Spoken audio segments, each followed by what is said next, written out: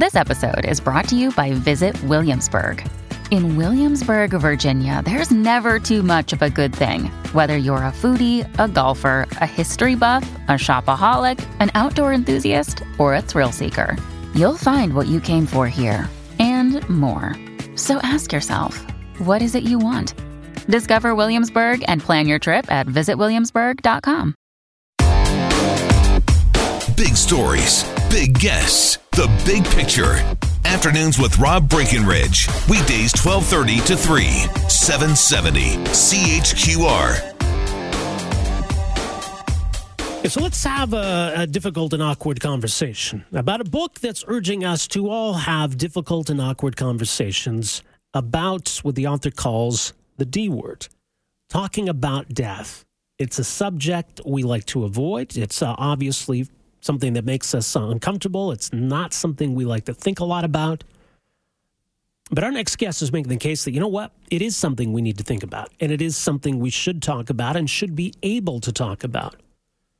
So joining us to explain more about how we get to that point and why we need to get there, very pleased to welcome to the program Dr. Kathy Cortez Miller, who's an associate professor at Lakehead University in Ontario, and the book is called Talking About Death Won't Kill You, The Essential Guide to End-of-Life Conversations. Kathy, great to have you with us here. Welcome to the program. Thank you very much for having me. So first of all, why is this book needed, do you think? Well, I think Canadians are paying attention to dying and death more than ever, but we are still avoiding the conversations that will help us to think about death in a really proactive way and to make some plans and to figure out what's going to be important to us at the end of life. Why do you think it is that it's so uncomfortable for us to talk about? Well, I think because we've really distanced ourselves from dying and death. We've handed over our dying to the healthcare professions and the healthcare system, and it doesn't belong there. Dying is not a medical event. It's a social process. And as a result, we need to be paying attention to it more in our communities. Our healthcare providers are really good at pain and symptom management and providing the kind of physical care that we need. But there's more to dying than that. We need to have the opportunity to talk with our families, to be in the places that we want to, and can have continued connections with those that love us at the end of life. I mean, is it partly because it seems so out of our hands? It's inevitable. There's nothing we can do about it. And when a loved one dies, it's going to hurt and it's going to be painful. And, all the talking in the world doesn't really take away that fact. No, it doesn't take away that fact. And to quote the esteemed John Cleese, life is a terminal illness which is sexually transmitted. Yeah, that's true. So if we have an understanding about that and we recognize from the moment that we're born, actually, our cells are changing. They're ultimately dying. Dying is an important part of life and living. So our conversations, while they're not going to change some of that pain and that grief that we should be feeling at the end of life, because that's part of loving people and engaging and being in relation with people. But what those conversations can do is that they can be a gift so that we're not burdened with the decision making. We're not burdened with wondering, did we do the right thing? We are instead feeling that we have time to grieve the loss and the impact that that person was to us. Right. And I mean, you mentioned the John Cleese quote, and I mean, it kind of gives an indication of where you're coming at on this book, because it's such a heady topic. And so you made the decision to be a little cheeky with it, inject a little bit of humor almost into it. Why did you approach it that way?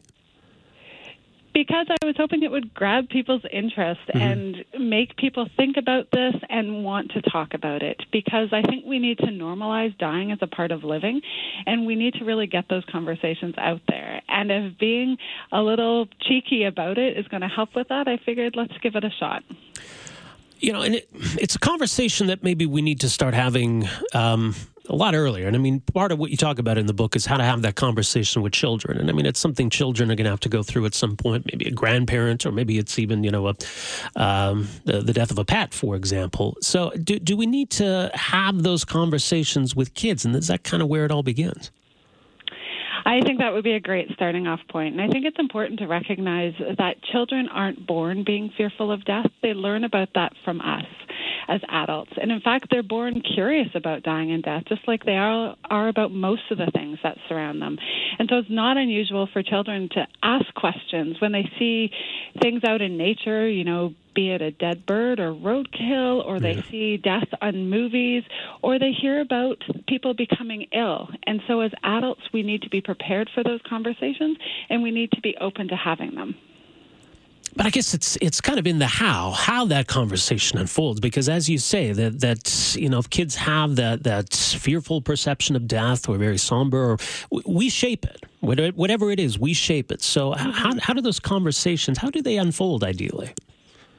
I think it's key to recognize that they are conversations, so that there's going to be a number of them throughout a young person's development. And so I would say it's about taking advantage of when you see things that happen, be it on, as I said, on a movie or in the news, and ask children if they have questions about that, to figure out what it is that they're thinking about and what is it that they want to know. I'd also encourage conversations to happen in ways of teaching children how to be able to offer support if someone is grieving, or if someone is very ill, or if someone's experienced the death of someone close to them. And so we can model those behaviors, and we can also have the conversations about what they can do. And so they can develop their own resiliency through helping others as well. As Canada's gone through this evolution, I suppose, in approaching the concept of dying, and now embracing the idea of medical assistance in dying, it's at least kind of forced us into that conversation, hasn't it, where people wanting to go out on their own terms and having a conversation about the kinds of circumstances under which they would wish to end their life, or the kinds of circumstances under which they would not want to continue suffering. It's been a difficult adjustment, but has that been an important shift, do you think? I think it's been an important shift on the way Canadians die. I think it's important to recognize that is a medical intervention at the end of life, and it's exciting that that's becoming an option for Canadians.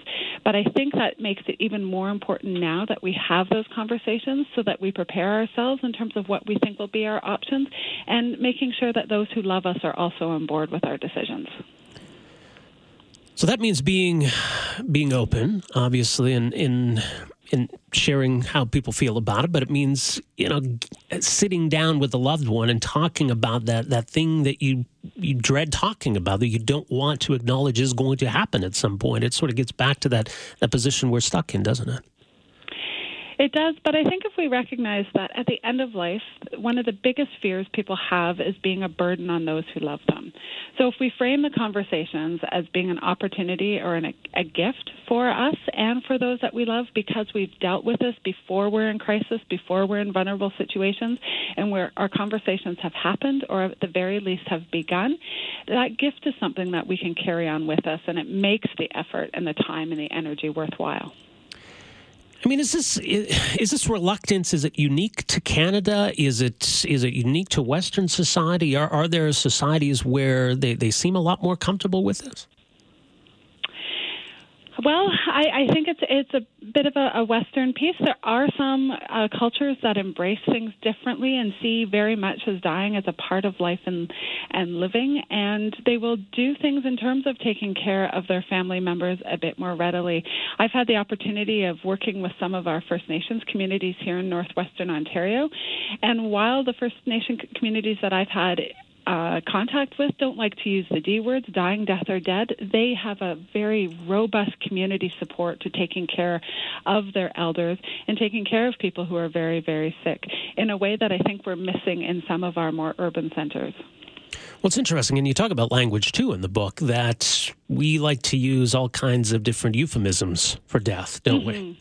And is that not helpful? In my work, it hasn't been. As I outline in the book, I tell a story about a young boy by the name of Sam, whose family wanted to protect him while his mother was dying, and they chose to use the word passed away, which is a real common one for many of us when we're talking about dying and death. And poor Sam was going from kindergarten to grade 1, and conversation turned to passing. And the only person he knew who had passed was his mother.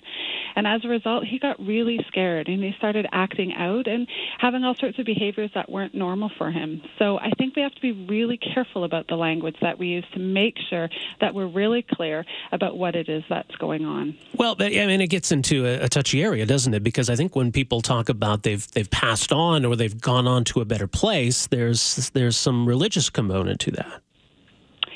I think there can be as well, and I think the spiritual components of dying and death are really important. And I think by still using the words dying, death, and dead, we can acknowledge the physiological response to what has happened to our bodies, but we can still make space for our spiritual beliefs. Well, it's certainly, as we say, an important book, conversations we need to have. The book is called Talking About Death Won't Kill You, The Essential Guide to End-of-Life Conversations, out this week from ECW Press. Kathy, thanks so much for joining us here today. Really appreciate this. Well, thank you very much for having me. Here you go, Kathy Cortez Miller from Lakehead University. Her book, Talking About Death Won't Kill You.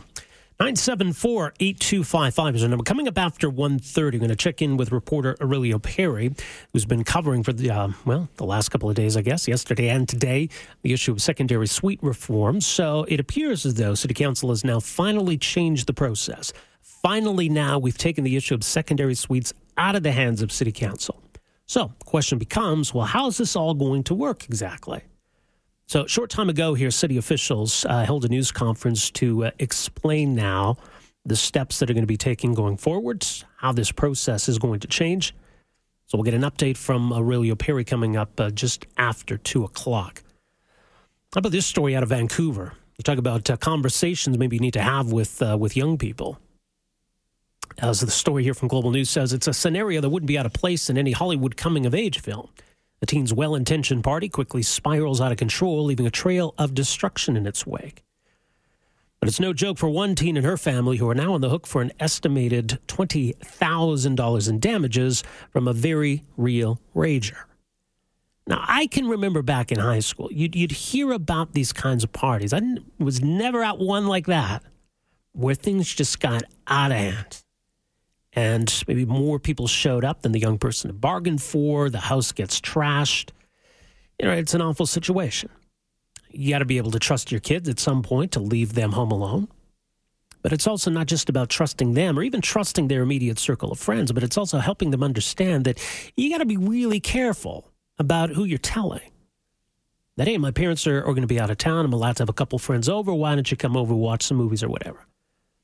Well, if word starts to get around, things can get out of hand. But what happened here, though, is that the teen had stolen her parents' credit card so that she could rent a home online to have a house party. West Vancouver police say this happened last Friday. They were called to a home at around 8:30 p.m., so relatively early in the evening. But they arrived to find about 200 young people in their early to mid-teens flooding out of a house. Police say the organizer, a 14-year-old girl, had booked the house using an online rental service and her parents' credit card. The parents were unaware. Police say the party quickly grew beyond the girl's control as attendees proceeded to trash the place. They didn't identify which rental service was used to make the booking. The homeowner attended the aftermath, took stock, pegged the damage at somewhere around $20,000. The girl's family has pledged to pay for the repairs. So some lessons to be learned from that, but it's a different kind of world now. It's one thing that, are you going to be out of town? What's going on in your own home with your kids? But it's pretty easy these days to find an apartment, to find a house, to find something to rent. And if it's that easy where a teenager can get mom or dad's credit card, book a house, nobody knows anything until after the fact, something to be aware of. So, yeah, an expensive lesson for this young person out in Vancouver. 974-8255. When we come back, as mentioned, we'll talk secondary suites. A lot more still to come today. We are back with more right after this. Afternoons with Rob Breckenridge, starting at 12:30 on News Talk 770 Calgary.